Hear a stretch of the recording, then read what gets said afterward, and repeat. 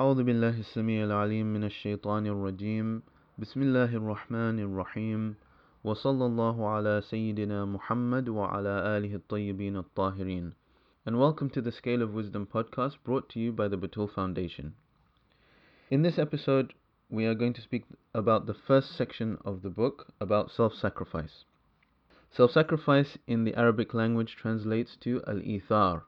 And this is why this section is at the front of the book, because the book is organized in alphabetical order, and alif is the first letter of the alphabet, and so this topic is at the front of the book. So it's not the first topic for any special reason except for that. This section comprises of two subsections. The first is on the virtue of self-sacrifice, and the second is on the virtue of altruistic people. So in this first podcast, we will tackle the first subsection, and in the following one, we'll speak about the second. In this subsection, there are 8 ahadith, all from Amir al-Mu'mineen, and from a book called Ghurar al-hikam, which is a collection of short sayings from Amir al-Mu'mineen alayhi salam. So the ahadith are as follows. The first hadith says, self-sacrifice is the highest of virtues. In Arabic, that renders al-ithar a'la al-makarim. The second hadith is that self-sacrifice is a characteristic of the righteous. The third, self-sacrifice is the best kindness and the highest rank of belief. Number 4, self-sacrifice is the best form of worship and the greatest eminence. Number 5, the best form of generosity is self-sacrifice. Number 6, treat all people with fairness, but treat believers with self-sacrifice. Number 7, the peak of virtues is self-sacrifice. And number 8, through self-sacrifice do free people become enslaved. So here, as you can see from these hadiths, self-sacrifice or ithar is the highest of virtues that a person can attain.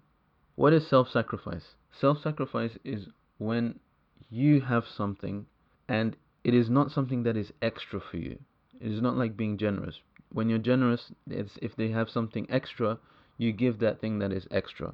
But in self-sacrifice, there is something that you hold that is either dear to you or something that you need.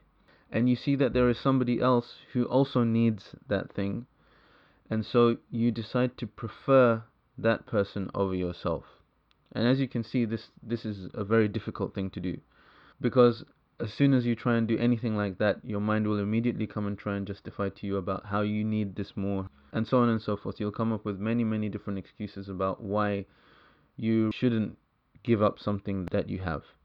But the best example of self-sacrifice is the example of the Ahlul Bayt given to us in the Holy Quran, where Allah subhanahu wa ta'ala says that they gave their food in this situation. It was a loaf of bread with which they were breaking their fast. They gave their bread away on 3 occasions to people who were more needy or as needy as they were to have that bread. And the situation was such that after the 3 days, the Hasanain, Al-Hasan and Hussein, were shivering with hunger because they had given their food away for so many days. In that situation, the Ahlul Bayt needed the food. They had been fasting all day, and as you know, when you come to the end of the day and it's time to break the fast, there is a very strong impulse within us to have something to eat. And in that situation, they gave away the food that they had. Now, why is this the highest characteristic? Al-ithar a'la al-makarim, which was the first hadith that we recited. Self-sacrifice is the highest of virtues. It is because within self-sacrifice, the whole philosophy of the battle with the self and the path to self-purification is encompassed within one characteristic and one act. And that is that in the internal battle between our wants and desires and doing what is right, in the act of self-sacrificing, we do something that is right against all of those pulls that are within us to not do that thing. So it is a virtue which, if possessed, is such that a person will have complete control over their own commanding self and will be able to choose the right thing every single time. Because as long as they can control those desires within themselves, even when those desires are not necessarily wrong, but they're just trying to do what is better, that means that they can also control their commanding self in a situation where they're being pulled to do something wrong. So this is why this trait is the highest virtue. And then we see in this collection of ahadith, we also have a couple of other concepts. The first is that this act of self-sacrifice is not deserved by everybody. In the sixth hadith, Amir al-Mu'mineen said, treat all people with fairness. So everybody deserves to be treated fairly. But to specifically treat the believers with self-sacrifice. That is, that we should prefer the believers over ourselves. And this, it indicates towards some other concepts that I hope we'll get into as well, about the place of believers that they should have and the extent of love that they should hold towards each other. The other point that is brought up in this section is that through self-sacrifice, free people become enslaved.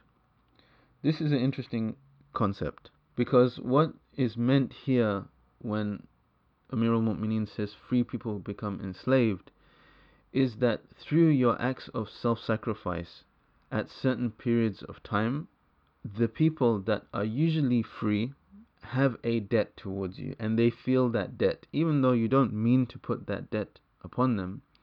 But through your act of self-sacrifice, there is a debt that comes upon them. But that debt is not necessarily that they have to pay you back with an act of self-sacrifice. That debt is a debt of love.